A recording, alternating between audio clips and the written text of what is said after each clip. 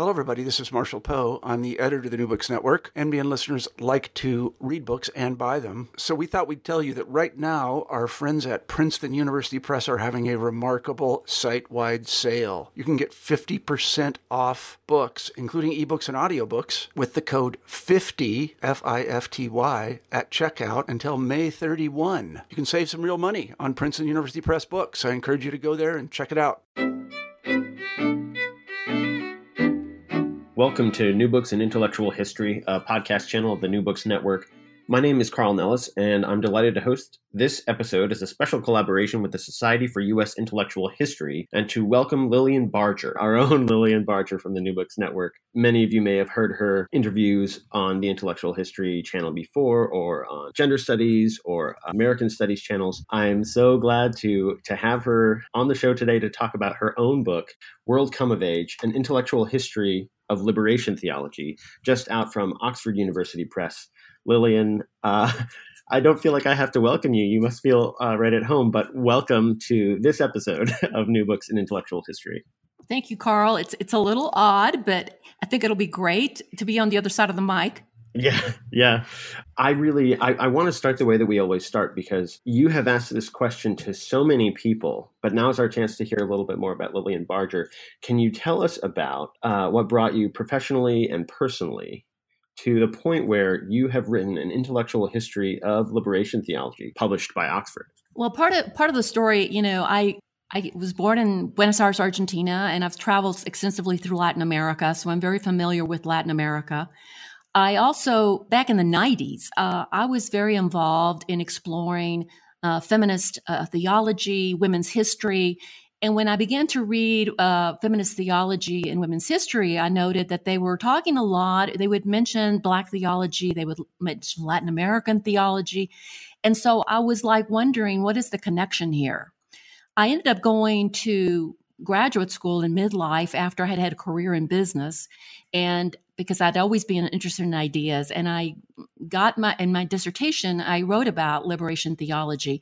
And in that dissertation, which now became the book, I've tried to connect these things that really came out of my own life, my Latin American background, my experience with feminist meetings and gatherings and literature, really reading and understanding where women were.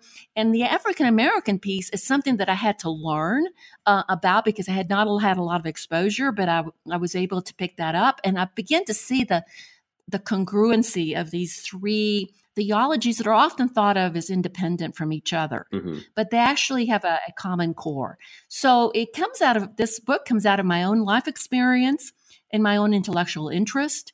And also the fact that I've been a person of faith all of my life and come from that kind of background, but there was always things that bothered me, things that didn't seem to mesh well, especially when you get into first with the issues of women and feminism and how that's related to religion. And so that's kind of where my book came from, and that's what you got. Mm-hmm. And this isn't your first book. You've published before. You're already an accomplished writer. I know sometimes when we're talking about a dissertation becoming a book, it's an author's first book, but you've written before in some related ways. Yes, I wrote two books before graduate school on women, religion, and culture, where I was trying to unpack, feminist theology and women's spirituality and history, and try to kind of illuminate for myself, basically for my audience, how are we going to relate as women to our spiritual lives as women, and what does it mean in the context of a tradition? Well, let's jump into the introduction of the book, because one of the ways that you position it for the reader when they open it up and they're wondering what they're going to get is at the beginning you say, this isn't so much a book about people or institutions, but it's about ideas and sensibilities.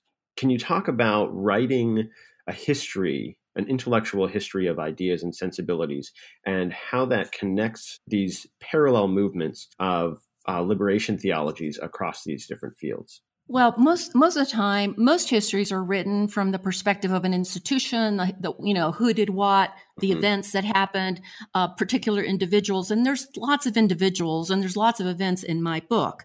And, but I'm looking a little bit above that. I'm looking and saying, what are the ideas and the sensibilities that are connecting, let's say, a James Cone with a Rosemary Radford Ruther or a James Cone and Gutierrez? And what is their sensibility that they're bringing to theology that has something in common? If you just look at their upbringing and their immediate context, you're going to go, well, they really didn't have anything in common, at that level.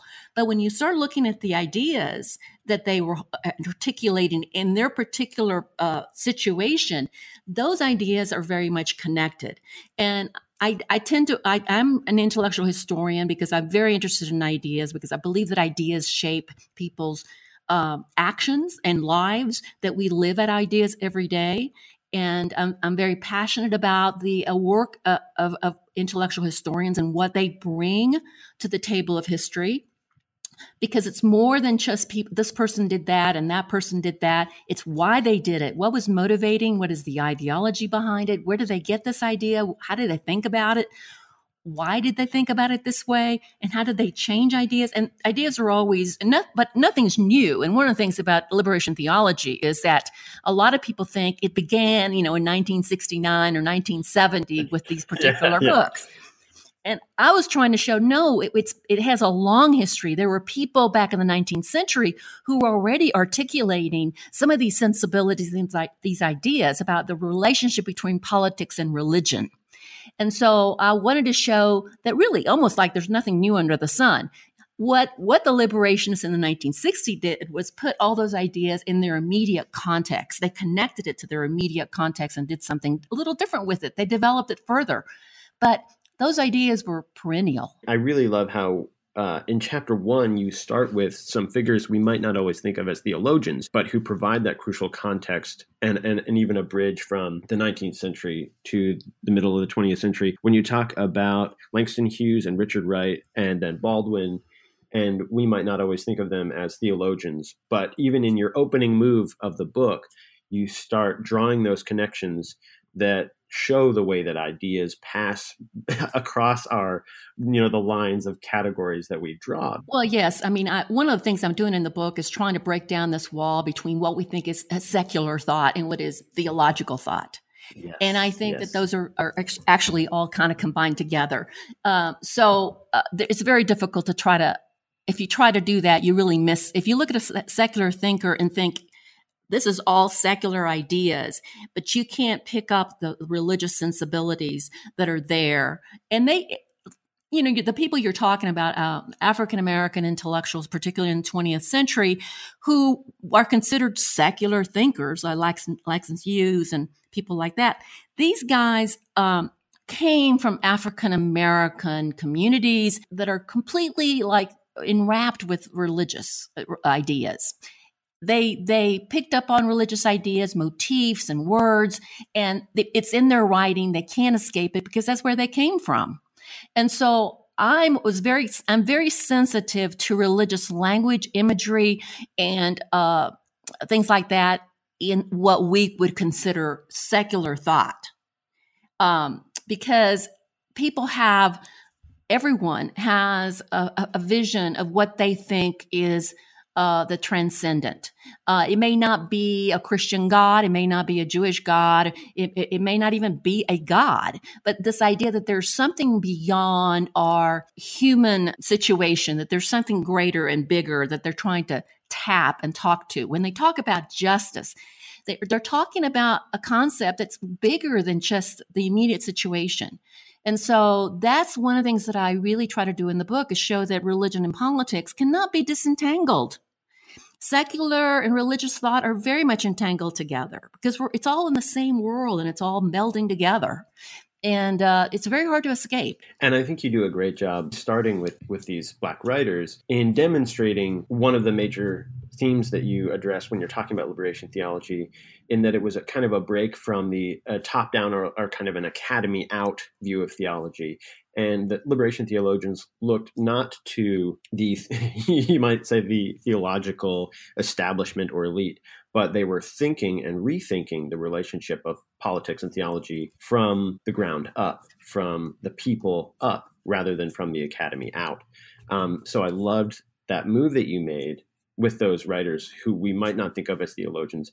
Starting your book with them follows the moves of the liberation theologians who were saying, we don't write theology just by looking at theology. We start on the ground.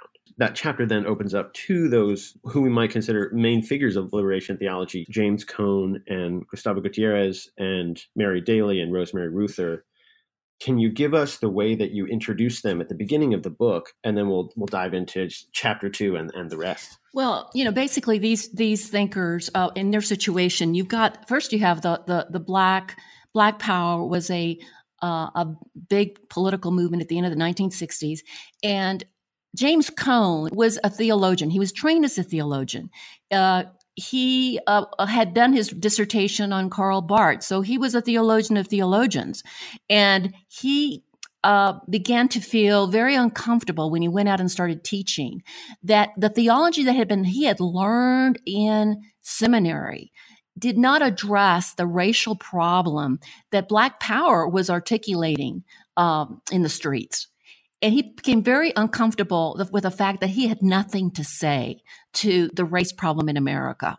So he began to think about theology or God in the context of a movement like Black Power that for the most part had really given up on the Black church and said the Black church is, full of Uncle Toms who are just doing white people's, bidding. So there you've got a theology that's coming out of what is considered a secular movement. Then with the Latin America, you had a Cuban revolution in 1959. That revolution spread throughout Latin America. It was a revolution that basically said, we're tired of being under the foot of the United States. And it was an anti-Yankee, anti-American sort of thing. And again, the liberationist theologians, before they were liberationists, were theologians. They were trained, most of the ones I'm talking about, professional theologians were trained either in the United States, in seminaries in the United States, or they were trained in Europe. And they were trained not only in theology, but philosophy, cultural analysis, all kinds of things. And so they began to see that there was their theology that they had brought in from the United States and Europe could not respond to what was going on the ground with people in terms of among the poor and among revolutionaries who were suffering. Either people were suffering under extreme poverty, and revolutionaries were saying the United States and the West is the reason why we are in this, and we need to deliver ourselves from their power. We need liberation from their power. We need economic liberation. And so the Latin American theologians who became liberationist were trying to respond to that. And they basically said, the theology that we have learned in these institutions, major institutions, is top down. It's all from the perspective of elite white men. And we need to listen to the people on the ground. And that's exactly what they did. They began to listen to the people on the ground, the people in the shanty towns, the people in labor organizing, the revolutionaries. They began to listen to them and ask them to tell them who God was. And basically what they heard was, God is for us. And that's where they built their theology. They built their theology by listening to what the poor and the oppressed in Latin America were saying, and that they needed liberation. Mm-hmm. So that's that piece. With women, the feminist theologians that emerged in the early 1970s, these women, for the most part, were women who came out of the feminist movement, the radical feminist movement. They were the ones who had gone to consciousness-raising groups. They were the ones who had been involved in civil rights activism, peace movements, all kinds of social movements. And when feminists realized that a lot of these movements were sexist, they began to examine their environment, they realized, it's not just those movements. The churches we've come from are sexist. So they began to think about, how do we think about God in a way that empowers women, in a way that frees women? And there's where feminist theology emerged. So that's introduction, sort of who these people were. They came out of social movements. They were responding to real stuff on the ground, but they were professional theologians. And they said there's theology that's coming from Black people's experience, from Latin American people's experience, from women's experience that has not been recognized. It has not been acknowledged. And we're going to take that and we're going to legitimize it. And we're going to say, these are legitimate views of God. It's not just what white elite men and institutions are telling people who God is. People experience God every day and they think about God every day, and we need to tap and know what that is. I think it's very powerful. You also address in this chapter the significance of Vatican II. Can you give us a little bit of how Vatican II fits into this picture, this kind of turn? Well, Vatican II was a modernizing turn in Catholicism. In other words, the Vatican decided to be much more open to the world, to be more responsive to what was going on in the world, because before then it was very closed off. And that opened the way for Latin American theologians to say, okay, the Vatican wants to be more responsive to the world. Well, our world is poverty-stricken. Our world is full of revolutionaries. How do we become responsive to them? When Vatican II did that move of we want to modernize and we want to be more responsive, they were really kind of thinking about liberal modernity. They weren't thinking about revolutionaries. Okay. Yeah. So oftentimes, a lot of the times when the Vatican speaks, their language is not so precise. And so that allows a lot of multiple interpretations of their decisions. It continues. It's always happened with the church. Different people will interpret what the Vatican says in different ways, and then they have a problem on their hands, which is exactly what happened, because they had to go, well, that's not what we meant. We didn't mean for you to go and join the revolutionaries. They were thinking it was more of a liberalizing document, Vatican II, than it was a revolutionary document. And you address the response of the bishops. Can you give us what happened, the kind of the counter response? Well, early on, the liberationists were beginning to really say, we're wanting to recover what the Vatican says we need to recover, which is a concern for the poor. And they were trying to recover some things that had been lost, but they also were adding their own twist to it. And one of the things that happened was in Latin America in the 1960s and 70s, there was a really terrible shortage of priests. Terrible shortage of priests. So the church decided, the official church decided that it was going to allow these lay communities, sort of parachurch organizations that could be, so that people could have, lay leaders to keep people within the Catholic fold, even though there wasn't a priest around. The reason they had to do that was because evangelicalism and Protestantism was making inroads into Latin America in a big way. And they were, and the way Protestants move in Latin America was through these sort of lay house churches sort of situation, very informally. Mm-hmm. So the church authorized these communities, ecclesiastical communities, which were lay-led communities, in shanty towns, in urban settings, and all kinds of places, because there weren't enough priests to deal with it. The liberationists, many of them were priests. They weren't just theologians, but they were priests, and they began to pay attention to what was going on in these lay communities, religious communities. And that's where a lot of theology came from, because they began to go to those lay communities and talk to them about, what do you think? What's going on? How do you read the Bible? And how do you listen? How do you hear the Bible? And so a lot of the theology came out of those lay communities, which, of course, later on, the bishops most of the bishops, not all of them, many of the bishops in the Latin American church decided that those lay communities were basically incubators for revolutionaries, that they were dangerous, that they were incubators for all kinds of movements that were against the church. So there was a big crackdown not only on the lay communities, but there were crackdowns on dissident priests and who were working with those communities. And as you can see, you can start with something, intend something like lay community sounds great, but then you can't control them. So that, by the 1980s, late 1970s, early 80s, the church, many of the bishops were really cracking down on dissidents within the church. Well, and your chapter titled "The Irony of America" handles that difference between what you intend or what the stated goal is and what the reality on the ground is. I want to quote you here because I think you put it so beautifully. You say that the history of revolutionary Americas exhibits a paradox of enormous expectations of freedom on the one hand and an unfathomable level of human misery on the other.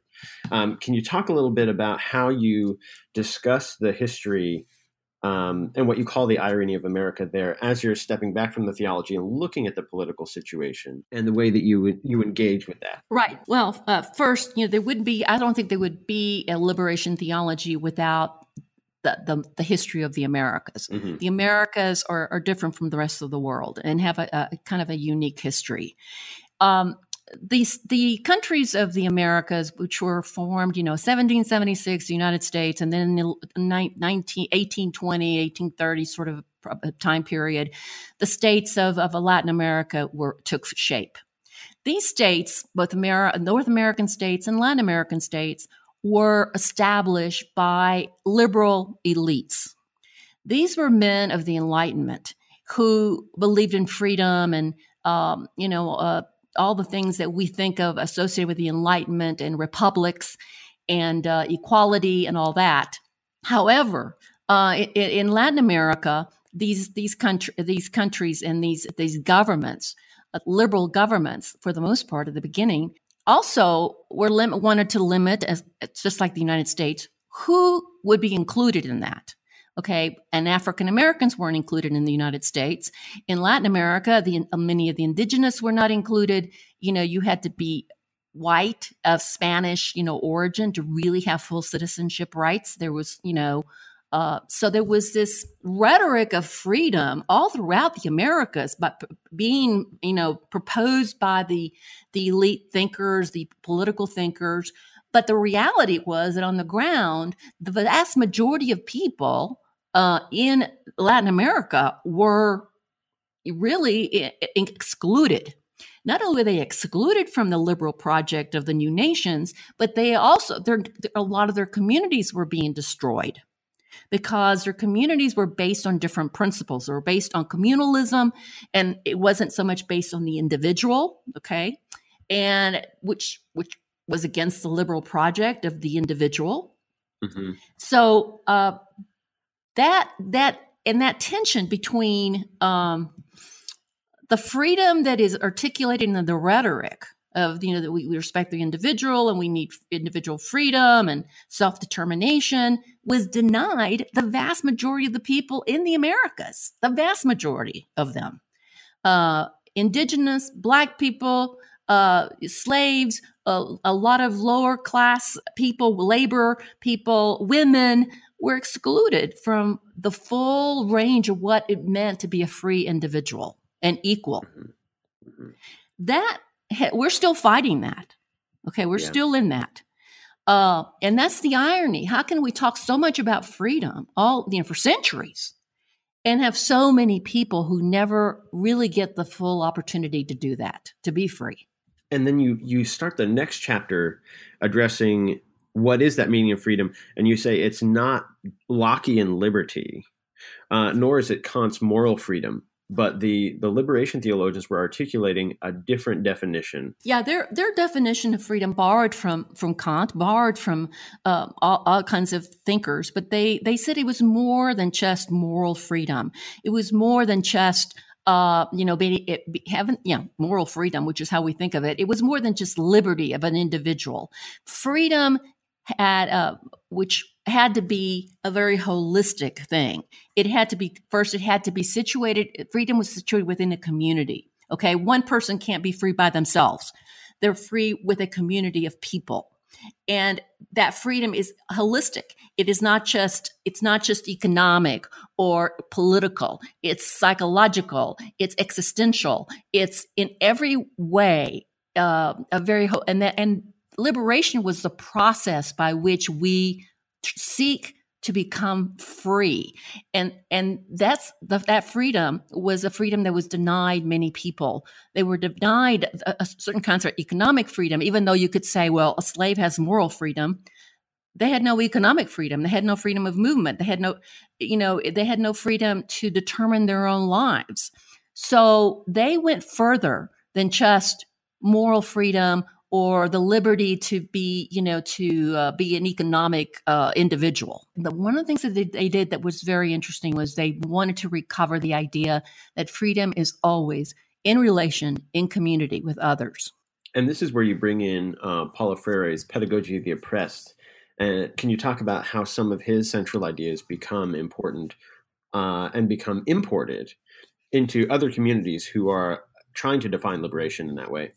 The whole idea is, of course, that part of freeing people of freedom is you have to free people's minds. And you can't make a person free just by saying, okay, you're like, for instance, when the slaves were freed, politically freed in America, that doesn't necessarily mean that they're actually free, because first, they have to have economic freedom. They have to have the ability to move around.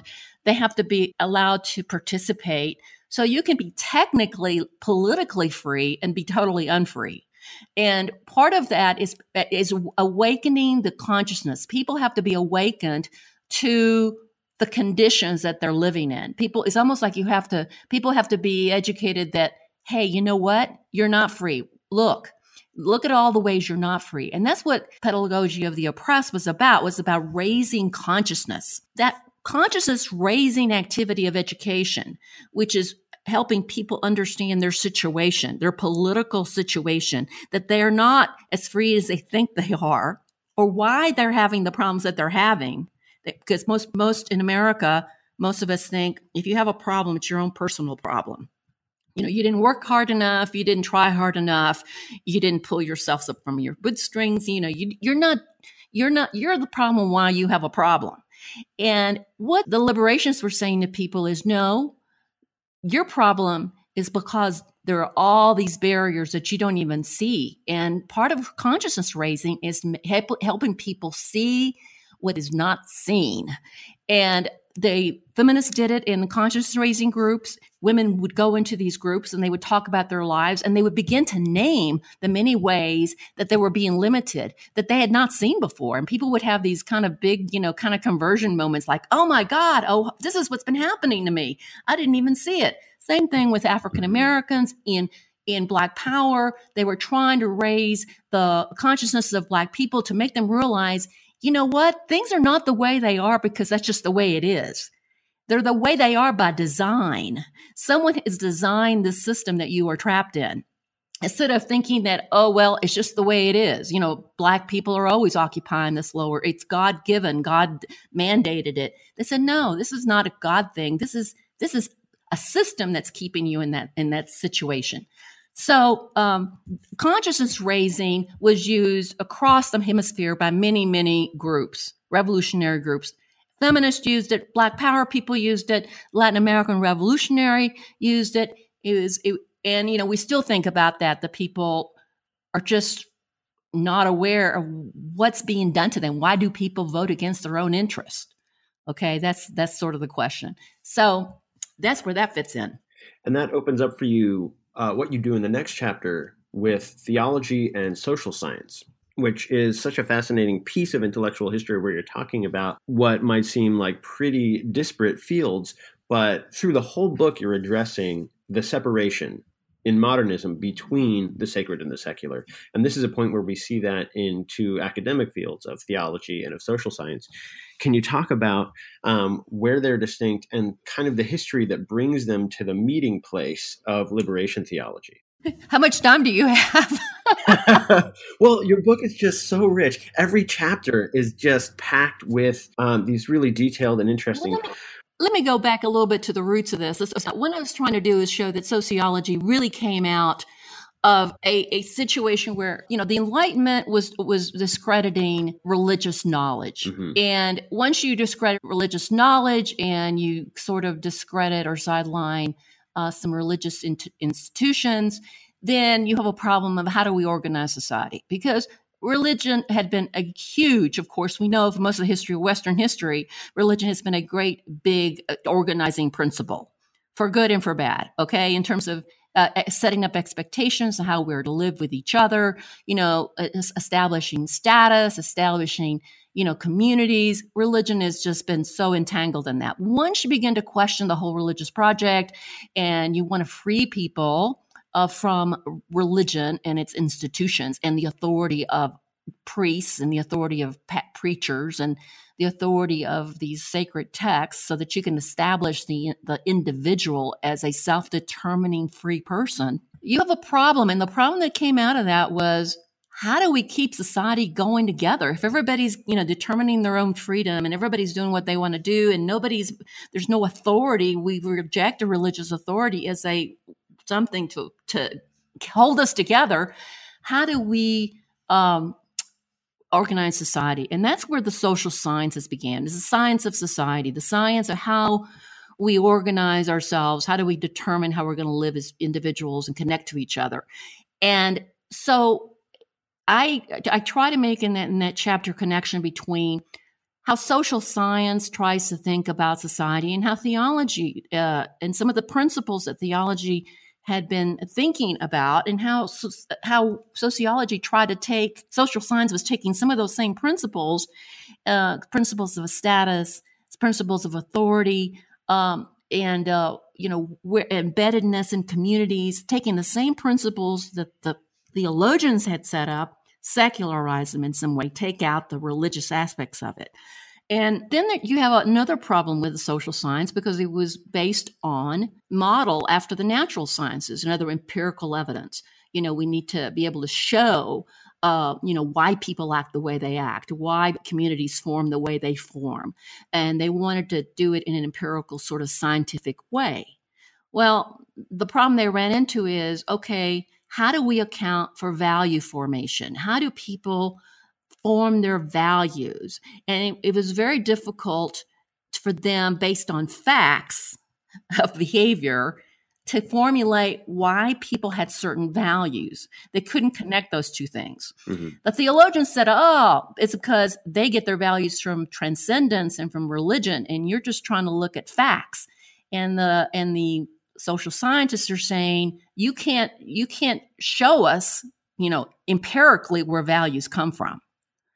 So there was always this tension between theology and social science. And as the 20th century, late 19th century, early 20th century developed, theology changed, social science changed, those two disciplines came closer and closer together, meaning that theology began to recognize that social science had something to say about the state of humanity and how we organize our world. Mm-hmm. And sociology, or the social sciences, social theory, began to kind of say, okay, there's something else going on here besides what the facts can tell us about why people choose certain ways of life. Mm-hmm.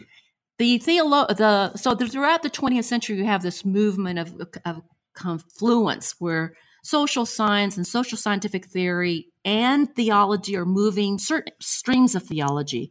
And we're talking mostly something that's coming out of the liberal stream of liberal theology. They're coming closer together. So by the 1960s, there is enough confluence there that the liberationists begin to have a full throttle sort of appeal to sociology to show these are the facts about what's going on, okay? And this is why people are poor. They were using Marxist social theory. They were using critical theory to analyze the situation that then they could apply their theology to. That is the short version of a lot of stuff. True. And this is why folks need to go pick up the book, because you've drawn those connections that aren't always made in smaller studies that don't see the kind of the hemispheric perspective that you're drawing for us. Well, the only way that happens, Carl, is because I'm looking at ideas, mm-hmm. and you can follow those ideas and how they develop and change over the 19th century and the 20th century, and you can see things you can't see any other way. Yeah. And it leads to addressing some figures in relation and in ways that I think are really interesting. You talk about both W.E.B. Du Bois as a religious thinker and Charlotte Perkins Gilman. You address his religion and hers. Could you say a little bit about what you do with those two writers in the book? Well, Du Bois is so often talked about in a very secular way. There's a lot made of the fact that he ended up a communist, that he critiqued religion extensively. And so, it's very easy just to say, well, he was just an atheistic, secular thinker. But if you read his work closely, and I'm not the only one that's done that, Edward Bloom, which I draw a lot of my work from in regard to Du Bois, really has shown, I think, that Du Bois was not critiquing Christianity in particular wholesale, that he was concerned about a particular flavor of Christianity, and that was the white Protestant elite religion. And he validated the religion of African Americans and what true Christianity was about. So he's very complicated, and it's very difficult to put him in a secular mold. Now, he definitely was, of course, part of the freedom movement. He was very interested in full freedom for African Americans in American society, and he understood that part of that had to be how you relate to religion, that how African Americans related to religion had a big influence, and it was a big part of the story.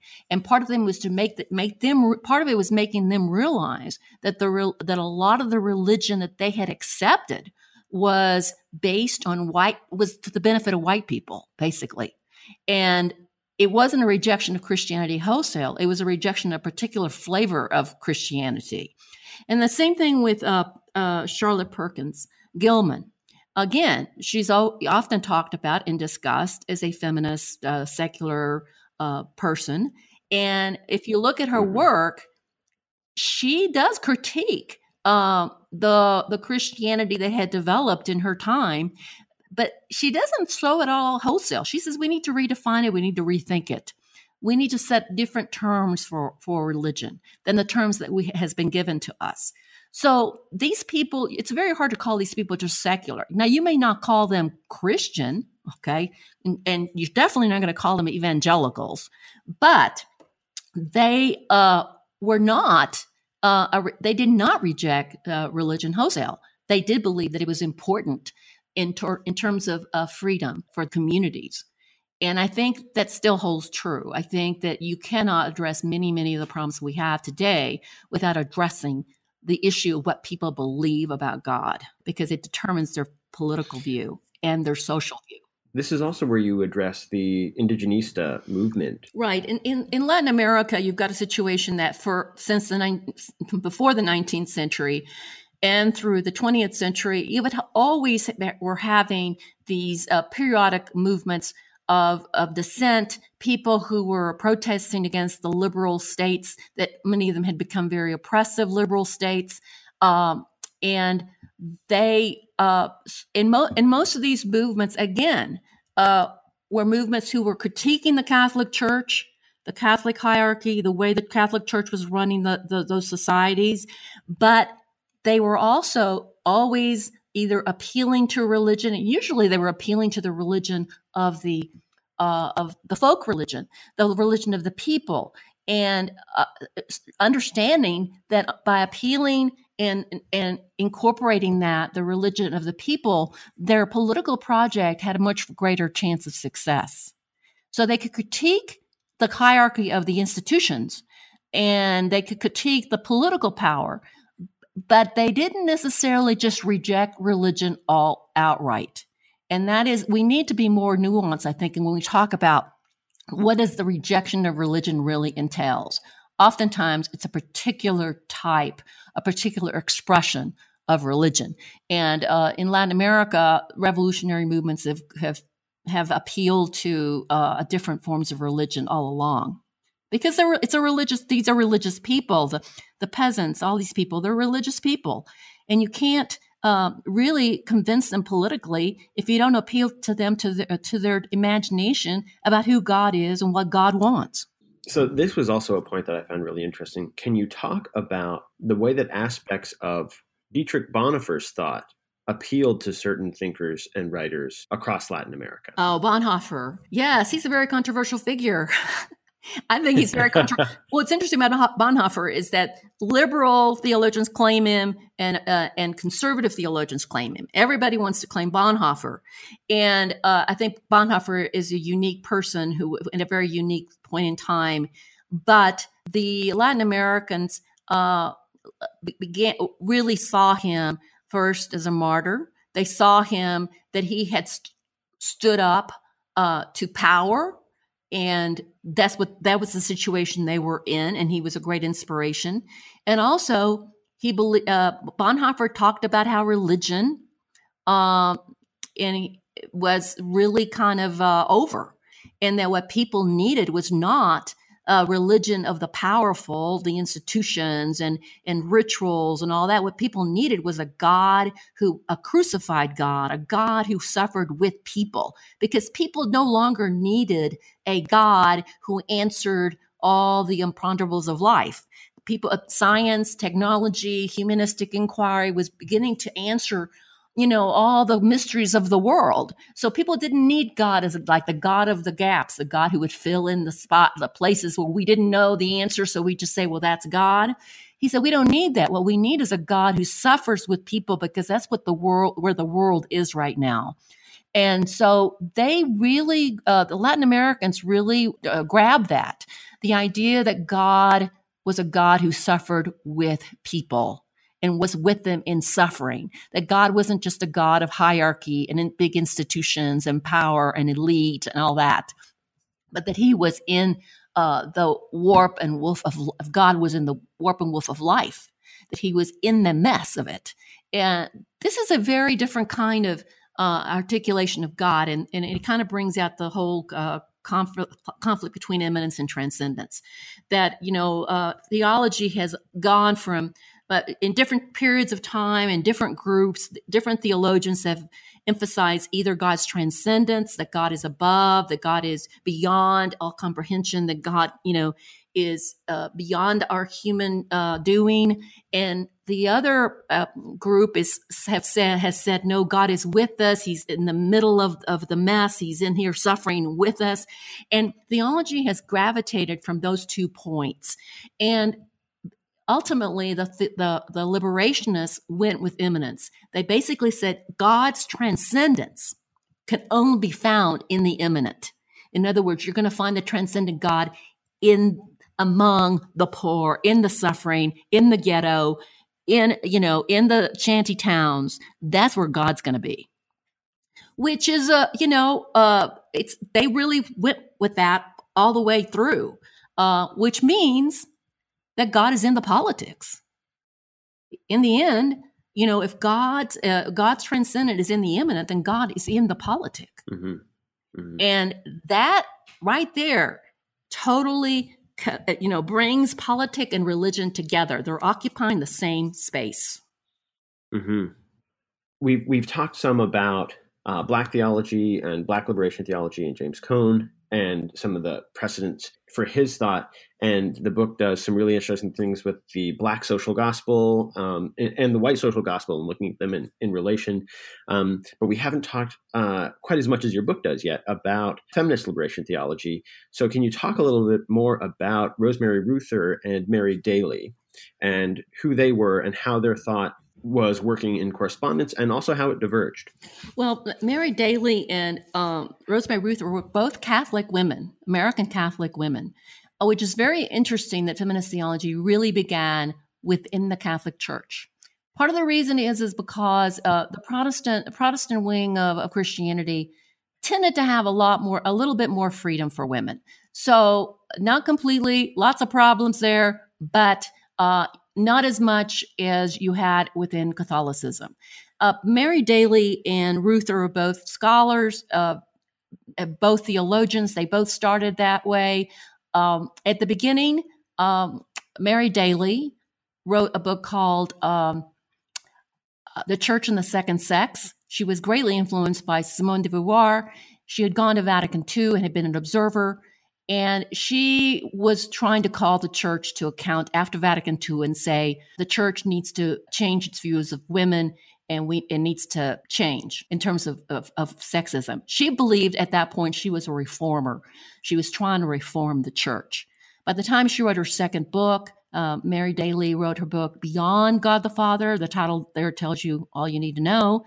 She had rejected not only the Catholic Church, she had rejected all monotheistic religions, anything that had a male God, anything like that.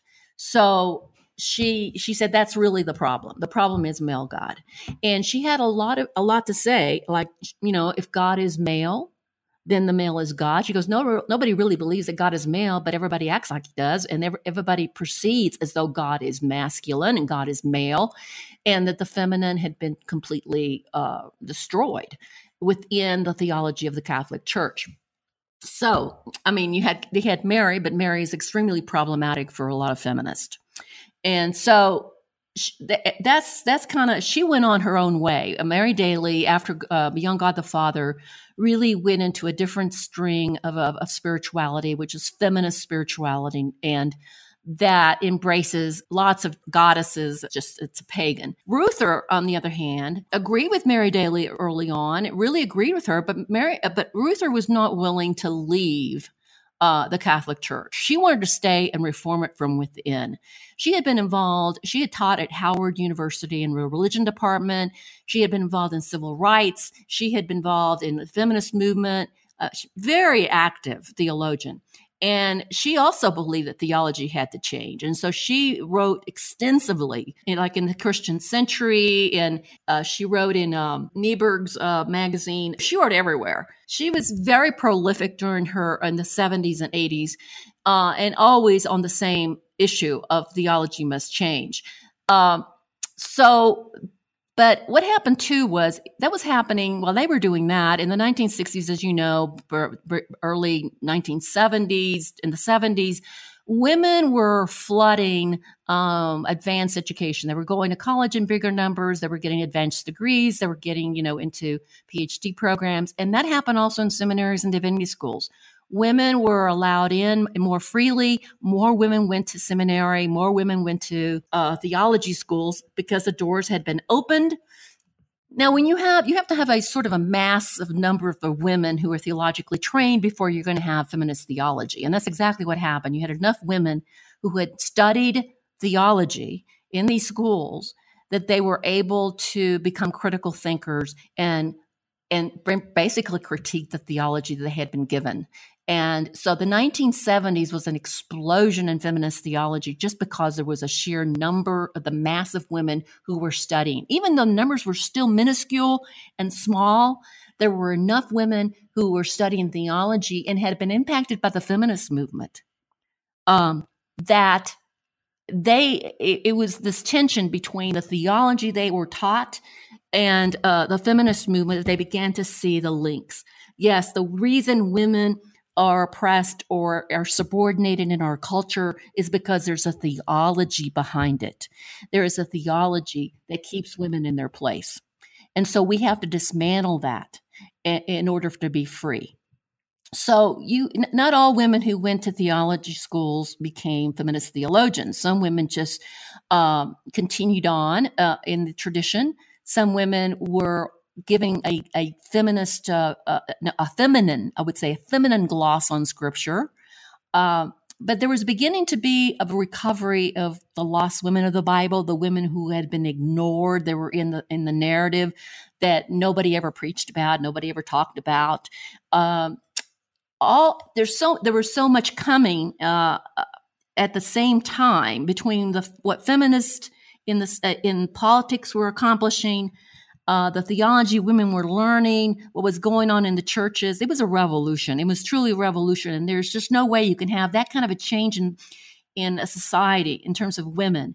And the revolutionary that was happening with women in terms of all the professions and their public presence without having a change in how they think about God. As you close the book, you describe some commonalities between these parallel liberation theologies that you've addressed. You talk about the way that they challenge theological methods, the way that they redefine the relationship between religion and politics, and the way that they all share an expectation that religion will be a driving force in social change. One of the comments that you make in that epilogue of the book, which I think is so interesting, is that you say you can't measure the historical achievement of movements by their stated goals. That seems to be a factor of your choice to study the sensibility and ideas.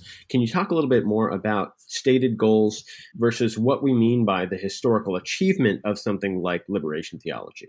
Well, we tend to say one of the things that happened when I was doing this work at the very beginning, people were saying, and I was working on this, in 2007 and 8, people were saying, oh, liberation theology is dead. It's over. It didn't do anything. They were promising revolution and we got nothing. And so, based on that, if they were wanting a social revolution, for Black people, for Latin America people, for women. Did it happen? No. Okay. So you could say on that measure, they failed. But if you look at the measure of how they changed the conversation, anyway, every theologian since the liberations has to address liberation theology in some way. They have to address the political and the relationship between their theology and the political. And even the most conservative of theologians has to at least give them a line, of why or why not they're wrong, why they're right or why they're wrong. Yeah. So, and also what they've done, they have if you the whole idea of social justice, everybody's talking about social justice. Well, you could say, liberation theology is dead, but now everybody's talking about social justice. They've been talking about it for a while now. And that was a revitalization of the social justice language, because in the 50s and 50, right after the war, post-war America, social justice sort of kind of went by the sideline in the churches, okay, or in theology. Same thing in the 60s. It was the liberationists who brought it back up and said, hey, wait a minute, what about justice? Social justice, it's a part of the Christian life. It's part of being a Christian. So they kind of recovered that language for people. Now everybody's talking about liberation theology. You see it a lot. The thing about liberation theology is most people don't know what it is. They think it means social justice on its own. And it's a part of it, but it's not the whole thing.